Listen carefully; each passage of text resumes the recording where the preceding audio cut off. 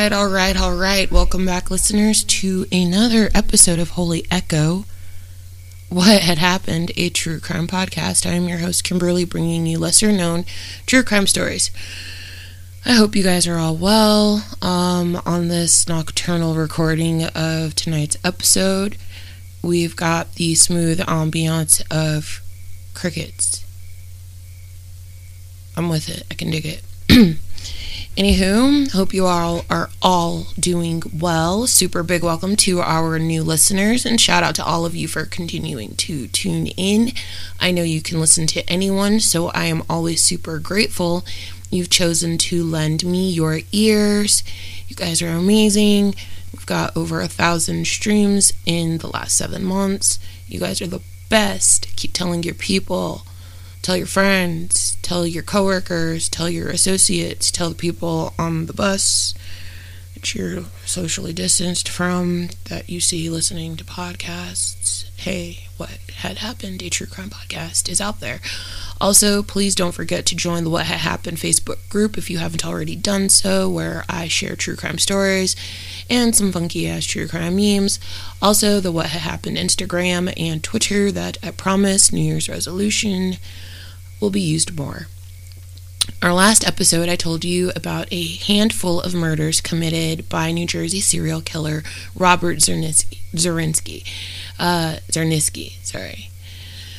victims were classified under a larger case name, the New Jersey Girl Murders, that consisted of over 66 murders between 1960 and 1980.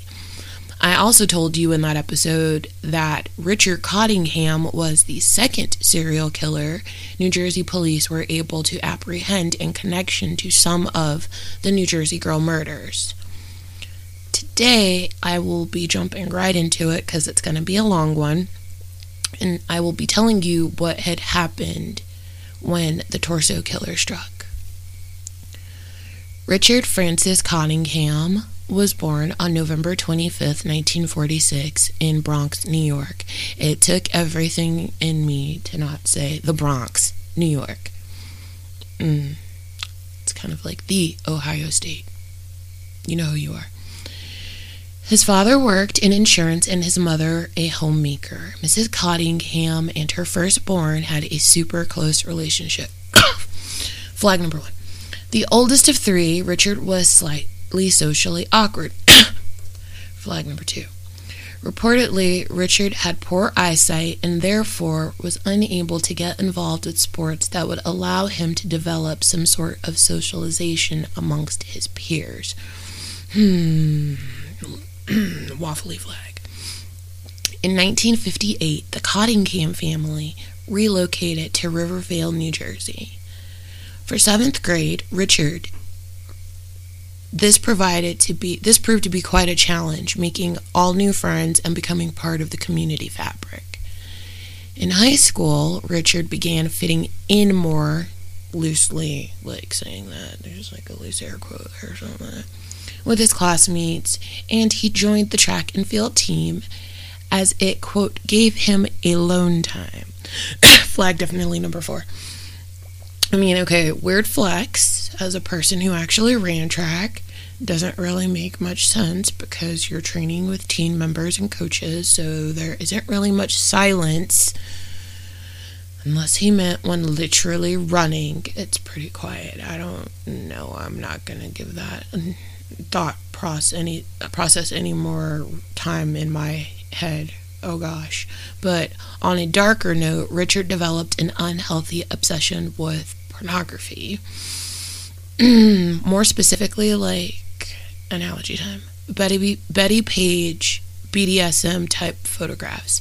So I've seen hers in a documentary about her life, but also because I'm here for you, for the culture, I gave it a quick Goog for images of the fetish from the early 60s, and yeah, it's definitely super graphic, and I'll leave it right there.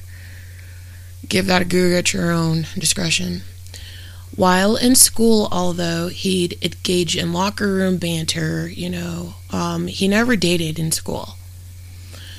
Anywho, Richard graduated from, they're saying Pascack Valley High School in 1964. After graduation, Richard went, like, directly into, like, working with his father at Metropolitan Life Insurance Agency as a computer technician operator, something along those lines, because he had always had a fascination with technology and, you know, like, I mean, I'll give the sick person this much. He was progressive in his thinking and understanding that it was really something to have your finger on the pulse of. So, yeah, at the insurance agency, he was a computer technician. So, another fucking analogy already. Out the gate, I've probably hit you guys with 5. Holy fucking shit, follow me.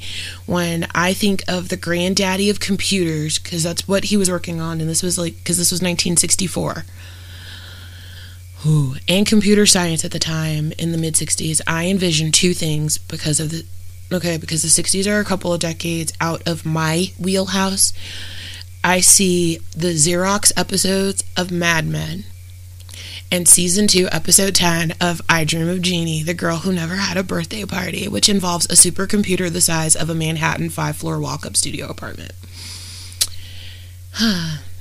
At the age of 20, Richard took employment at Blue Cross Blue Shield Association as a computer operator, which sounds pretty fucking soul-crushingly demanding, a la Ray and Dennis from Jurassic Park to me, because again, I just told you, like, I envision, like, supercomputers.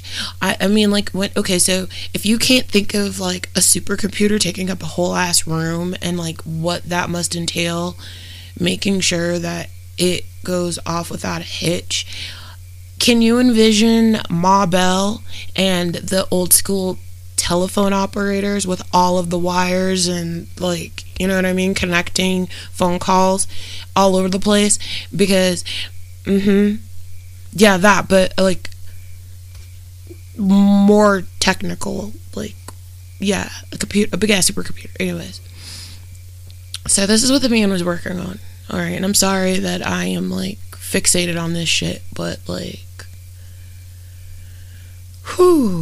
he wasn't working on my fucking laptop, or yours for that matter. Anywho, former co-workers would recount that Richard loved to talk about porn, sex workers, and frequenting S&M clubs and the red light district. Gosh, I'm just full of shit in this script today. Sorry, Mrs. Babb. Shout out to Mrs. Babb, my AP English teacher. Promised I wasn't going to be using a lot of college words in this one, but sorry. Broke my promise already. May you rest in peace. I remember New York City in the early 80s, before Times Square was cleaned up, like, you know, like the neon lights, sex workers, the adult theaters. It was live as fuck and super dank, like, for sure, from my recollection. Like, I remember, like, my mom, like, ushering me, like, quickly through these throngs of nasty men in fucking trench coats and, like, women, you know, sex workers and, you know, transgendered sex workers and, like, male sex workers across the board, you know, emaciated, drug riddled, alcoholic, beaten, abused, hollowed, you know, and I'm not just putting all of these things on, like, every single one of them, but I mean, like, across the board, there was just, you know, a sadness and a fucking disgustingness that, you know, you had to, like, really traverse through to get to where you were going, before they cleaned it up and made it more tourist friendly. Yeah, I definitely remember that stuff being super gross. Yuck.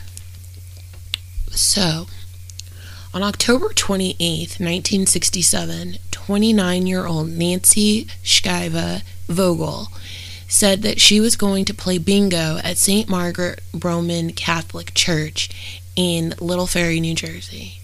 But instead she went shopping at Valley Fair Department Store. 2 days later, on October 30th, her Rambler was found parked at Brinkerhoff Street and Homestead Place in Ridgefield Park, New Jersey. Nancy had been found nude, strangled with either a rope or tie, beaten about the face, side, and on the right side of her face. She had a bruise that was like super gnarly, like a black eye. Nancy had a black eye, and the bruising also at the back of her head. There were no signs of rape, but because her clothes were found folded under her head and she was wrapped in an army blanket on the floorboard area of her back seat, the douchebag prosecutor, being that guy, assumed that Nancy knew her killer and most likely met up with him for some sort of tryst, and that, he like folded her clothes up neatly and put them under her head, or like they met up for sex and then he killed her. And Nancy's case would remain unsolved until 2010. On July 17th, 1968, Jackie Harp, 13 years old, was last seen at around 9:50 p.m. walking home from evening drum and bugle practice at school. When she failed to return, her parents notified police. The following morning, her body was found in a lot in Midland Park, New Jersey. Jackie had been strangled with a leather flag sling. Jackie's clothes were disheveled and she had been struck in the face. Jackie had a bruise on her forehead from being hit. There was also blood smeared on her abdomen, but no signs of penetrative rape. Jackie's case would be closed in 2019 after a confession from Richard. At 8 p.m. on April 7, 1969, 18-year-old Irene Blaze was seen on Main Street in Hackensack. 45 minutes later, she was seen with an unidentified white male at the Hackensack bus station. The following day, Irene's body was found in Saddle River behind the Sani Pure Laboratories in Saddlebrook. She was face down in 4 feet of water. Irene had been strangled with either a rope or her crucifix. It wasn't determined by police. While she was partially nude, there was no signs of penetrative rape. Irene was beaten and bruised. She also sustained a single stab wound through the back and into the right lung. Like Jackie Harp, Richard confessed in 2019 to the 1960 murder of Irene. July 14, 1969 was just another summer night for 15-year-old Denise Velasca. At 8 p.m., she left her home in Gloucester to go hang out with a friend at a friend's house in Westwood, with an expected 11 p.m. curfew set for Denise. Witnesses say they saw the teen walking at around 9 p.m. on Old Hook Road in Emerson, heading in the direction of Westwood. On July 15th, in front of St. Mary's Cemetery in Saddlebrook, Denise's body was found. Denise was strangled with her crucifix, beaten and bruised in her face. Nude from the waist up, her bra was loosened and raised towards her neck. Unlike the first 3 victims, Denise was sexually assaulted. A bloody palm print was left on Denise's thigh. Again, her case would go unsolved for 50 years until the confession given by Richard Cottingham in 2019. During the time that Richard was committing his serial killings, he had many run-ins with police for things that were described as minor offenses, but I call fucking bullshit. Okay, because it wasn't minor. The shit he was doing was super fucking recklessly fucking horrible. So there's that. October 3rd, 1969, Richard gets himself charged and convicted of drunk driving in New York City. He was sentenced to 10 days in jail and a $50 fine. So now we find that after the rape and murder of Denise Velasca, Richard took a break from committing serial killings. But he's still doing a whole bunch of fuck shit. So on May 3rd, 1970, Richard is 23, and he marries his wife, Janet, at Our Lady of Lourdes Church in Queens Village, New York. The two settled into their marriage, moving into the Ledgewood Terrace apartments in Little Ferry, New Jersey. In 1972, Richard was charged with shoplifting at Stern's department store in Paramus, New Jersey. Richard was fined $50 and a slap on the wrist. In 1973, Richard would be charged with robbery, sodomy, and sexual assault in New York City. After picking up the young lady, he took her to a bar named Flanagan's that he frequented. After drugging her, he took her to the seedy airport motel in New Jersey, where he assaulted her viciously. This case, unfortunately, was dismissed. Also, in October 1973, Richard and Janet welcomed their first child together, a child that they would name Blair. 4 months after Blair's birth in 1974, Richard would be charged for unlawful imprisonment and robbery, again in New York. On August 9th, 1974, after being dropped off at a bus stop on Broad Avenue in Ridgefield, New Jersey, 16-year-old Lorraine Marie Kelly and 17-year-old Mary Ann Pryor, the teens waited for a bus to take them to the Garden Plaza Mall in Paramus, and then the girls disappeared. Girls had hitchhiked in the past. Don't fucking get me started. Okay, say it with me. Put your thumbs back in your fucking pockets for the love of all things sacred. Hitchhiking rant over. 5 days later, their remains were found in Mount Vale. It appeared that the girls had been killed elsewhere and their bodies dumped in the small wooded area across from the Ridgemont Gardens apartment complex. Both girls had been found face down and nude, parallel to each other. Both teens had markings that indicated their wrists and ankles had been bound. Both girls had rope tied around their necks with a hitch riding knot. Both were beaten and their clothes were missing. While both were sexually assaulted, it's believed that one lived longer than the other, or kept alive longer than the other. One of the girls had been tortured with cigarette burns on her breast. The teens were identified by the necklaces that they were wearing. On April 27, 2001, Richard pleaded guilty to 2 counts of first-degree murder in their murders. In 1975, Richard and Janet began renting a 3-bedroom home in Lodi, New Jersey. A month after moving in, the couple welcomed their second child, Scott. The third and final child, Jenny, would be born in 1976. It's been said that after the birth of Jenny, sexual relationships ceased in the Cottingham home. A little over a year after Jenny was born, on December 15, 1977, Richard would come out of hibernation and begin killing again. 26-year-old Mary Ann Carr was an X-ray technician who lived in the Ledgewood Terrace apartments in Little Ferry, the same apartments the Cottinghams lived in before moving into their home in Lodi. Mary Ann was seen on December 15, 1977, between 7:45 and 7:50 p.m. standing by her car with a white male who is described as being approximately 28 to 32 years of age. Mary Ann's apartment door was unlocked and she wasn't seen again. The following morning, December 16th, the remains of Mary Ann Carr were found wedged in between a chain-link fence and a parked van on the side of the Quality Inn Motel off of Route 17 in Hasbrook Heights, New Jersey.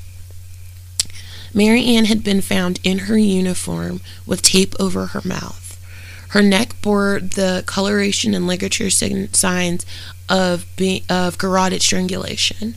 Mary Ann's wrists and ankles sustained deep ligature lines from the handcuffs she was bound with, and her ankle restraints left deeper wounds of bruising.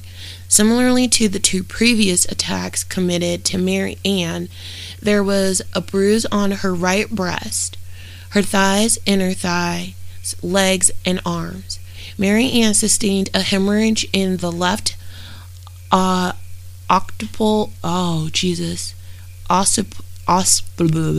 cannot. It's a bone just behind the left ear. I will be better at this one. Occipital. Okay, the occipital bone just behind the left ear, and a slit in the pant leg above the left knee and thigh.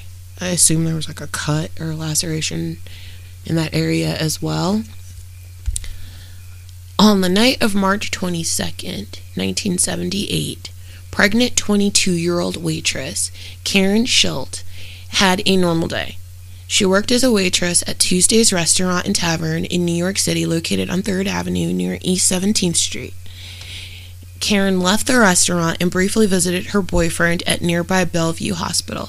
So it's like unknown to me, like if he was like working there or if he was like a patient. But anywho, she went to go see her boo. And then like after she, did her quick little visit, Karen returned Tuesdays to finish the rest of her shift, which ended at 8 p.m. After her shift, Karen had a couple of drinks because it was 1978 and women were still allowed to drink alcohol when they were pregnant. It was not frowned upon by doctors, so I'm not going to be allowing everybody to shame her. It was 1978, okay? We know better now. Okay, so after her shift, Karen had a couple of drinks before scooting down a little ways to another tavern on 3rd Avenue for a couple more drinks. Again, chef don't fucking judge. When Karen ponied up to the bar for her after-work libations, a man named, quote, John Schaefer began engaging her in conversation. John asked Karen if she was a working girl. Now, not to femsplain, but for those who don't know, working girl is a slang term for sex worker. Karen told John that she wasn't, but he continued to carry on with his conversation about frequenting certain establishments on 3rd Avenue, which had a reputation to be frequented by sex workers. Almost immediately during this conversation, Karen began to feel ill. She began to realize she had been drugged and stopped sipping her drink. Or like she felt like, okay, so this isn't like the baby is reacting to a long day on my feet, blah, blah, blah, blah, blah. This isn't like morning sickness. Like, I feel like I've been drugged, but you know what I mean? Like, I don't know. But I'm going to stop sipping my drink. And, she slipped off of her bar stool and left John at the bar so she could walk to her apartment at 94 3rd Avenue. Pretending to have like chivalrous concern for Karen, John followed her out of the bar, tagging along her in his car until he saw her beginning to like lose her balance and start weaving, and he asked her if she wanted a ride home, to which she said yes. Karen felt unconscious like instantly. When Karen regained her consciousness, she had no idea how long the two had been driving, but she knew they were no longer in like her neck of the woods. After seeing a sign for Route 80 in New Jersey, John asked Karen if she'd taken a Tuninol, and she said no. So he forced her to take 3 bluish pills and 1 red Tuninol capsule, resulting in her passing out like super quickly again. So before Rohypnol became popular, Tuninol, was a go-to date rape drug. Fucking yuck. Karen's next recollection was being awakened in a dark place with a burning sensation occurring to her breasts. During the torture, chatty Cathy-ass Richard revealed to Karen that he had once lived in the location he was torturing her at. But, like, she was, like, in and out, and it wasn't really making sense, so she didn't know if, like, it was, like, a place he had lived at, in the past, present, like, in the way, way back. She had no idea what the fuck was going on. Can't blame you, Karen. I don't know what the fuck's going on either, homegirl. Anyways, after passing out again, when Karen came to again, she awoke in the Hackensack Hospital. Thank goodness for small miracles, right? Having been drugged as heavily as she had been by Richard, and the sedation at the hospital, I presume, Karen felt as though she was in a physical and mental fog. Only snippets of her harrowing encounter with Richard coming to her mind. What had happened was this. At 7 a.m. the morning of March 23rd, Patrolman Raymond Ager discovered Karen's nearly lifeless body in the parking lot of the Ledgewood Terrace Apartments in Little Ferry. As Patrolman Ager entered the eastern parking lot, he observed a car parked facing a stockade fence. Karen was partially hidden beneath the parked car. Unconscious, Karen's blouse was pulled up above her breasts and her slacks were pulled down past her knees. Here is something that should be noted as well. At the time of her vicious attack, Karen fit the victim's profile of various attacks and murders that had been transpiring in the area. So she was 5'5". Karen was roughly 140 pounds, blue-eyed with dyed blonde hair. At the time that Karen was found, her coat, purse, scarf, and large silver ring were missing. Patrolman Ager called for emergency response. When they arrived, Patrolman Ager assisted in administering oxygen and cardiac massage in an attempt to get her heart started. After several moments and feeling encouraged by her faint heartbeat, she was transferred to Hackensack Hospital. The admitting physician was mortified at Karen's condition. It was documented that Karen, who was unidentified at the time, had bruises on her legs and elbow trauma. Karen's breasts were severely scratched and the right breast had been burned with a cigarette and bitten savagely.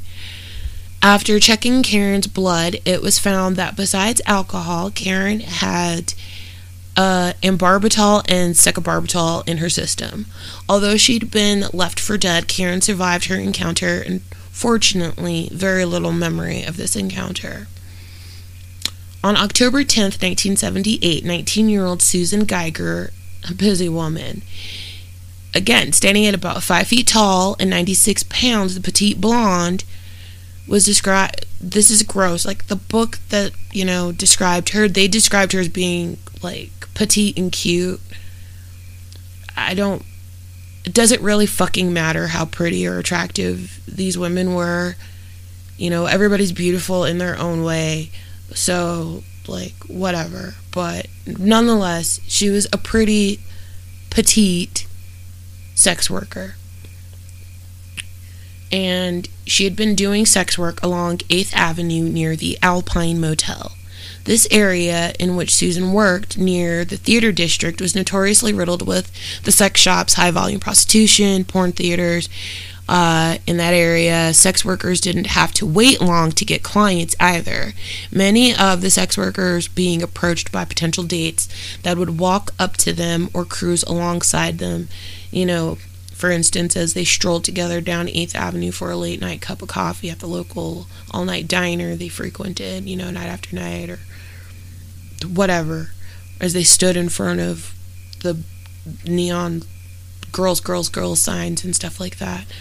On this night, when Richard Hansen from Alaska approached Susan offering her $200 flat for a night of sex, she said, "Nope."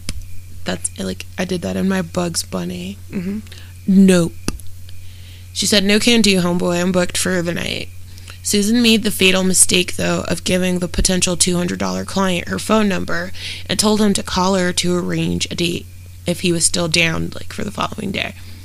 So Richard called on the 11th and the plans were set. This was a common ruse Richard commonly used. He would obtain the phone number of a sex worker he planned on killing. After telling her he wanted to take her out for more than just sex, a real date of some sort, or that he was going to pay her an astronomical amount of money. And so I did not do a Google of what the average rate were, in 1978 for prostitution in New York City, but I would surmise that, the promise of $200 would be a hefty portion of work for an evening for a lady of the night at that time. So, she would be remiss to not give him the phone number and try to get that money, get that head, get that bread, then leave. So after telling her he wants to, take her out for more than just sex, a real date of some sort, he then convinces whomever, his potential victim is, that, it's okay, and Richard would then stake out the area to assure that the women weren't followed by, say, a jealous boyfriend or a pimp, for example.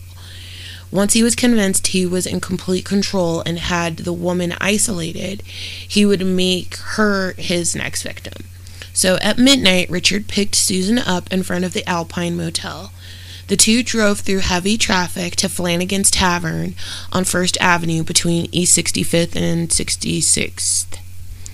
While at Flanagan's, Richard confessed to Susan that his name was in fact Jim, and he was married with young children in New Jersey. He told her he worked as a computer operator and, in the city, and that he had just won thousands of dollars from gambling. He then presented a wad of cash to show her he was serious. While the two were at Flanagan's, at one point, Susan excused herself to use the restroom or something, like she left the bar area. When she returned, Richard was stirring a freshly ordered screwdriver for her. He handed Susan the drink and told her to continue to stir it with the straw for a little bit longer. After taking a few sips, Susan was feeling the effects of the barbs Richard slipped into her drink. Slumped over onto her date to keep from dropping onto the ground, Susan didn't recall drinking much of her screwdriver, but did remember getting into her date's car. Susan remembered spelling out THUNDERBIRD,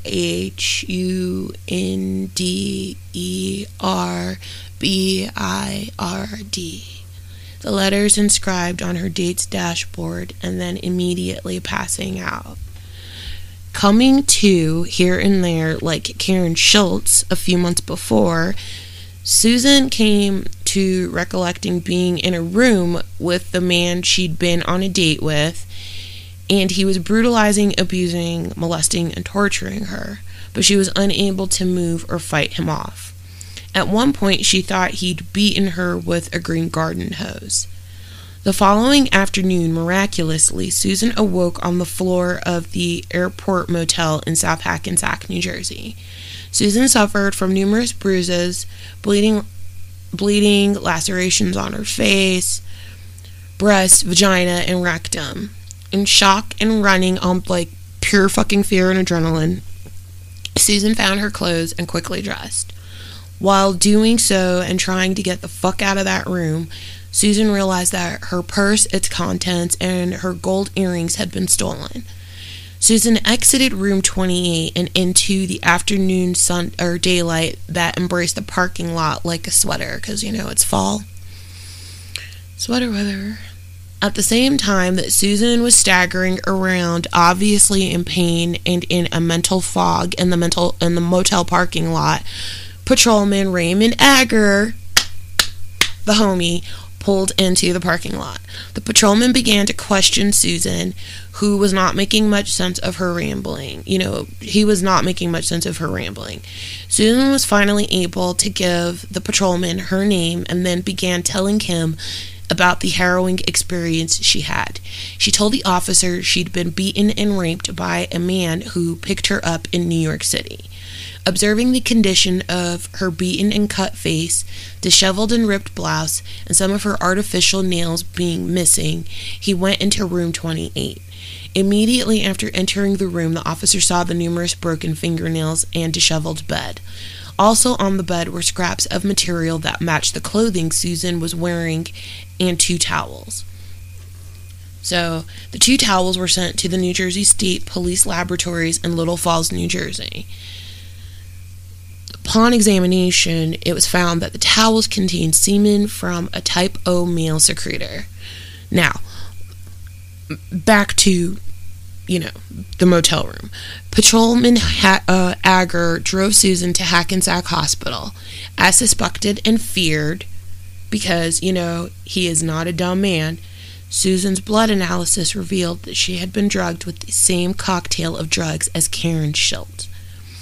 Also like Karen, Susan was pregnant. Susan had also been similarly beaten, abused, and tortured, her right breast having been bitten savagely as well. On Sunday, December 2nd, 1979, at about 9 a.m., hotel workers at the Travel Inn Motor Lodge at 515 West 42nd Street called the fire department because smoke was billowing out of room 417. The room had been registered to a secretive man named Carl Wilson of Merlin, New Jersey. The mystery man had hung the Do Not Disturb sign on the doorknob upon checking in and was rarely seen afterwards. When the local fire department responded to the December morning, they had no idea what they were about to reveal. In the darkness and smoke-filled room, the charred remains of 2 women on separate beds covered by sheets that had been intentionally torched. The 2 women's bodies were nude and hideously mutilated. Both women's heads and hands were completely severed from their bodies, and oh my fucking god, I saw the pictures. And they weren't like redacted photos, the actual decapitated photos. Let's take a moment. Yeah. At autopsy, it would be revealed that both women had been subject to extreme physical torture and sexual abuse before their murders. The victim, who would later be identified as 22-year-old she was actually a high-class escort, Didi Goodsari of Trenton, New Jersey, was last seen on November 30th, 1979 in New York at the Tittle Tattle Club where she operated out of. Didi had suffered through Richard's beating, burning with cigarettes, biting, and cutting on her breasts. There was selective burning on the genitals and rectum. She also had numerous superficial cuts to her body, but the cause of her death was a stab wound through her back and into her lung. The other woman, who has to this day remained unidentified, suffered the same tortures and abuse that Didi was subjected to by Richard.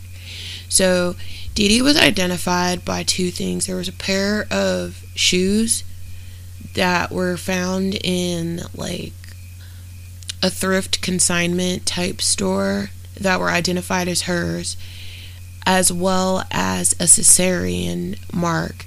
Didi had given birth 16 months prior to her murder to a daughter that she had given up for adoption. And we'll leave it at that. 5 months later, on May 4th, 1980, a 16-year-old prostitute, originally from Florida, who had literally... Oh, goodness. Okay. She had literally just arrived in New York on April 30th. She was operating under the name of Shelley Dudley, but Shelley Dudley's real name was Valerie Ann Street. Valerie Ann Street was abducted by Richard Cottingham. Richard took Valerie to the Quality Inn in Hasbrook, New Jersey. For the night, he beat, raped, and carved away at Valerie. The following morning, on May 5th, her body was found under the bed in room 132 by the motel's cleaning lady, who noticed a peculiar odor coming from the bed area. Now, so here's the thing. When Richard picked up Valerie Ann, he had her register the room. So Valerie Ann registered the room under her alias, Shelley Dudley, but did give the truth that she was from Florida. Anywho, when she had been found bound and handcuffed under the bed, and her cause of death was asphyxiation. So for nearly a month, she remained unidentified because, again, she had registered for that fucking room under an alias. Through fingerprints, New Jersey police were finally, were sent to Florida. New Jersey police were finally able to properly identify her. And further investigating found that, again, she had arrived to New York on April 30th. So she had only been working in New York as a prostitute for a week before Richard swooped her up and murdered her. A week later, on May 12th, sex worker Pamela Weisenfeld was discovered in a parking lot in Teaneck, New Jersey. Like many of the other victims before, she had been drugged, beaten, raped, and tortured, but she survived her attack. On May 15th, 1980, a call from a room fire at the Hotel Seville came in. When New York firefighters entered the room, they found the tortured and murdered body of sex worker Jean Rayner. Jean was like Dee Dee in the regards that she was a high-end escort who normally didn't operate out of seedy motels. There were many similarities in the manners of abuse and torture. However, unlike Dee Dee and her unknown counterpart, who were decapitated and had their hands removed, Jean still had her head and hands. Instead, her breasts had been dissected from her body and placed side by side on the headboard. Fuck! Finally, a week later, on May 22nd, sex worker Leslie Ann Odell met her date, who called himself Tommy, in New York City near Gramercy Park. The two had drinks at a bar and then departed, Tommy telling Leslie that they were going to drive to New Jersey to get a room and have sex for the night. Before checking into the Quality Inn, the two ate dinner at the New Star Diner in South Hackensack. So this diner is literally 0.5 of a mile away from the Ledgewood Terrace apartment and 0.4 of a mile away from the Airport Motel. After the two ate, they drove a mile away to the Quality Inn Motel.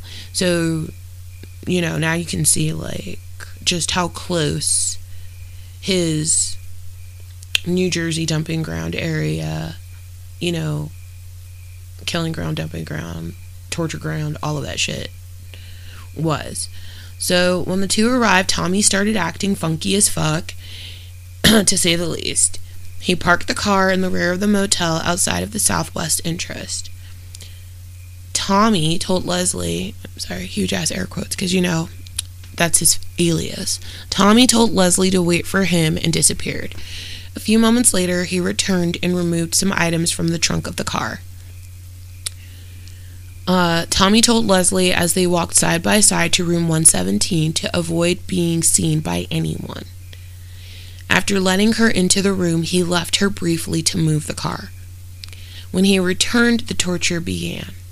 First, Richard ordered Leslie to undress and lay on the bed face down. After she did this, he climbed on top of her and, laying on her back, put a knife to her throat, threatening to kill her if she made a sound. Without waiting for a response, he systematically began restraining her, handcuffing her wrists behind her back, and then, while becoming sexually aroused, began telling her all of the fucked up things he was going to do to her in explicit detail. He told her that he'd done this numerous times before to a number of women. He told her that he got sexual gratification from torturing and beating women. He told Leslie that she was a whore, she had to pay for being a whore, and he was going to hurt her because she was a whore.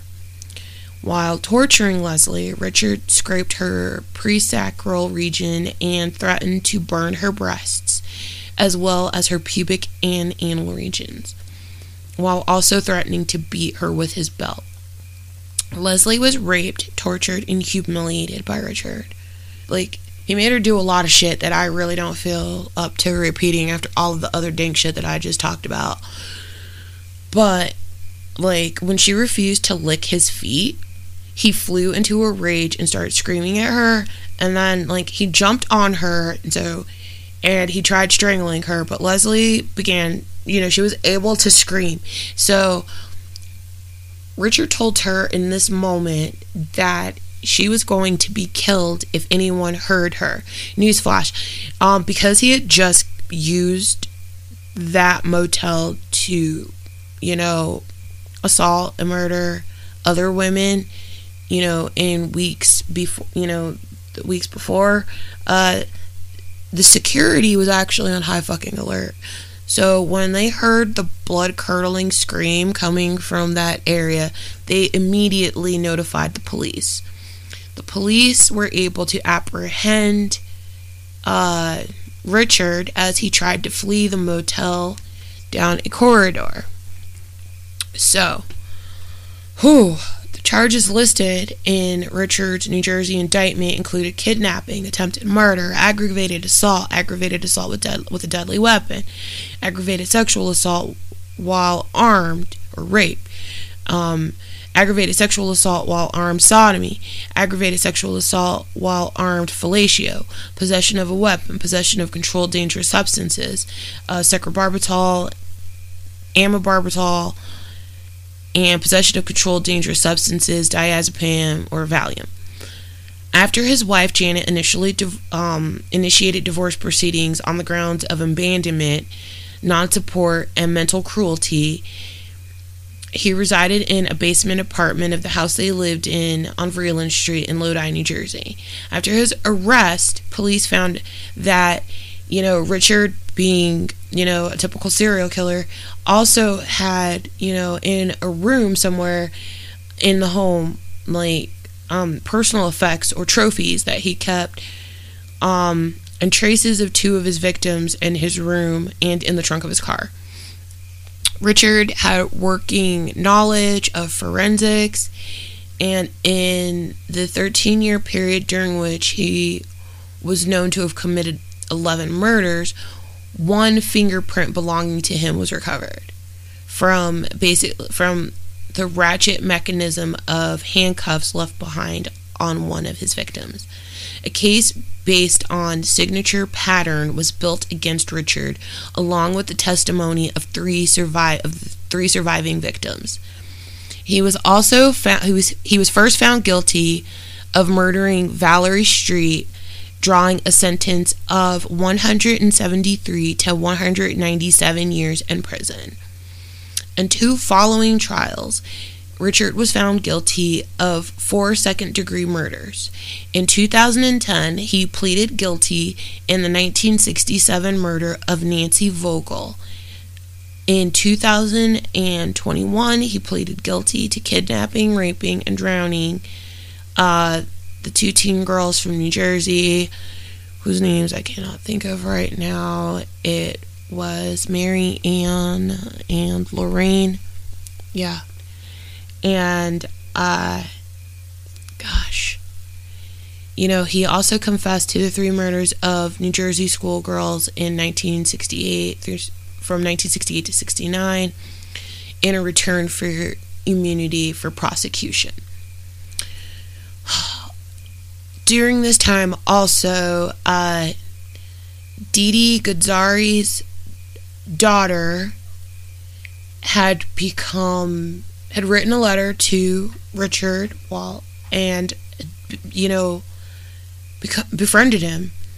In her search for finding her birth mother, she found out that her birth mother was murdered by Richard, and then she pursued him in an attempt to find out what had happened, and somewhere the 2 developed a friendship. I did not look into shit about his kids or Janet. I know that she testified, because this is where I say what happened is this. They lived with a fucking monster. If the shit that I just described wasn't like spooky season enough, you know what I mean? The stuff that he did to these women, the torture that he committed, his ex-wife and children, who are super adults at this point, have nothing to do with my reporting outside of they were born during the time that he was facilitating these crimes. What happened is this.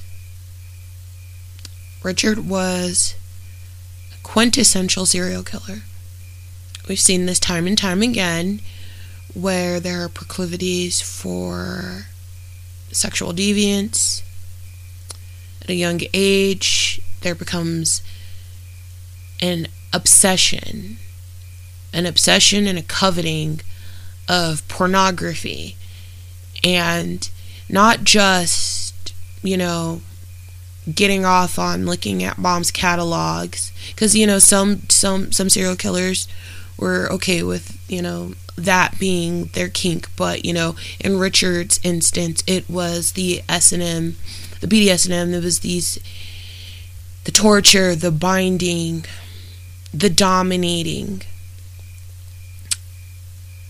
that transfixed him and became something that would gratify him sexually in an animalistic, feral as fuck manner. He was an antisocial child who grew up to be an antisocial tween, who grew up to be an antisocial social teenager, who grew up to be an antisocial adult, who worked in an industry which typically, there weren't many coworkers at the time that, there's a link in the references from a doc that I did catch that was from ID, where, there was literally like one or two former coworkers that were interviewed. So at that time when he had gotten into working with computers, there really were not many people that were working in that field. And so, again, he was antisocial, but he was social in the regards that he took to frequenting the, sex district of the city and the bars. And he did thrive off of that excitement and braggadociousness of, look what I did, when he would continue with the same locker room banter that he, had started in high school with, the few friends that he had, into his work friendships or relationships with coworkers. He was kind of sort of oversharing. He was low-key telling people what he was doing without telling people what he was doing. He was doing it right under their noses. Like his wife would say at one point that she had no idea what he was up to. The kids obviously had no idea what Daddy was up to. Thank goodness for that.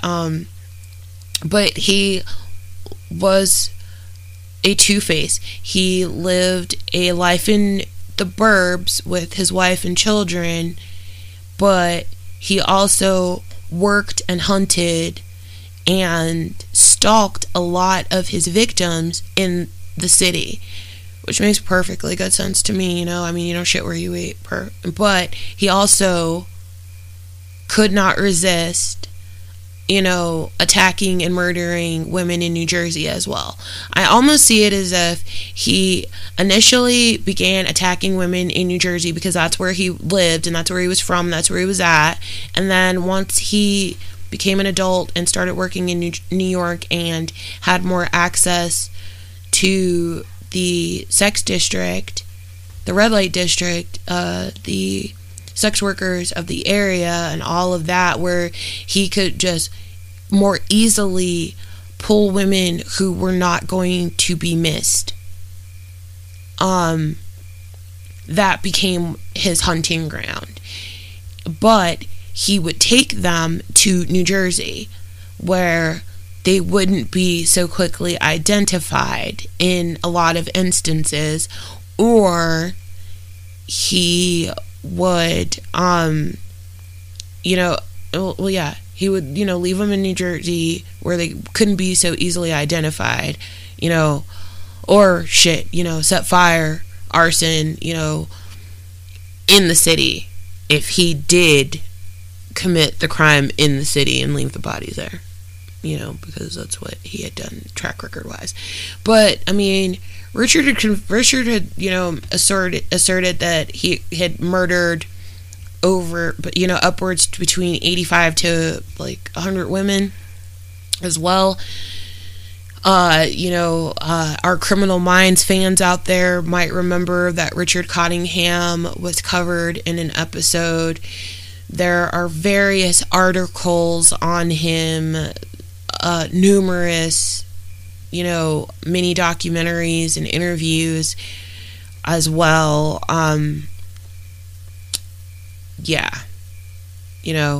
He told these women he did not like them because of what they were. to him, they were the shit beneath his feet.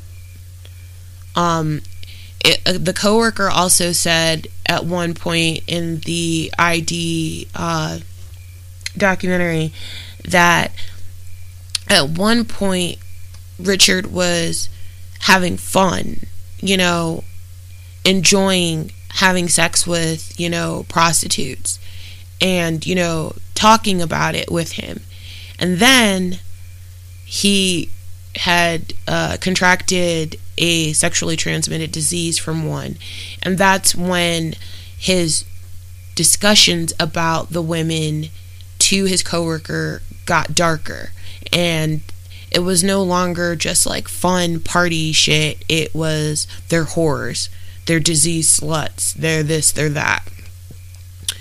So,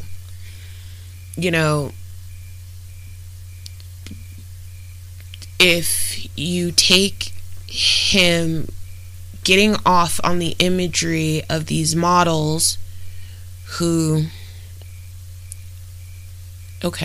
sold their likenesses for these bondage photographs, let's put it that way, that's where the seed of degradation towards women began, because Richard viewed those women as cheap, but he also was sexually aroused by them. So that's where, that conflict that, that always lies is at. Also, then, you go from the pictures not being enough to immersing himself in the environment in which he could procure sex from workers. It was also noted by the coworker that Richard was entitled. He felt as though he should not have to pay for sex. Like, he could take it from these women who were of quote-unquote ill report. Especially, after getting allegedly burned by one with a sexually transmitted disease. And I'm wondering if that altercation happened around the time of the birth of Janet and Richard's daughter Jenny, when sexual relations ceased to, transpire between the couple. I wonder if it's because he had contracted a sexually transmitted disease from a prostitute that he no longer was even interested in having sex with his wife. One, because he was going to give it to her, or two, because, again, he had, contracted something and was turned off in general by women.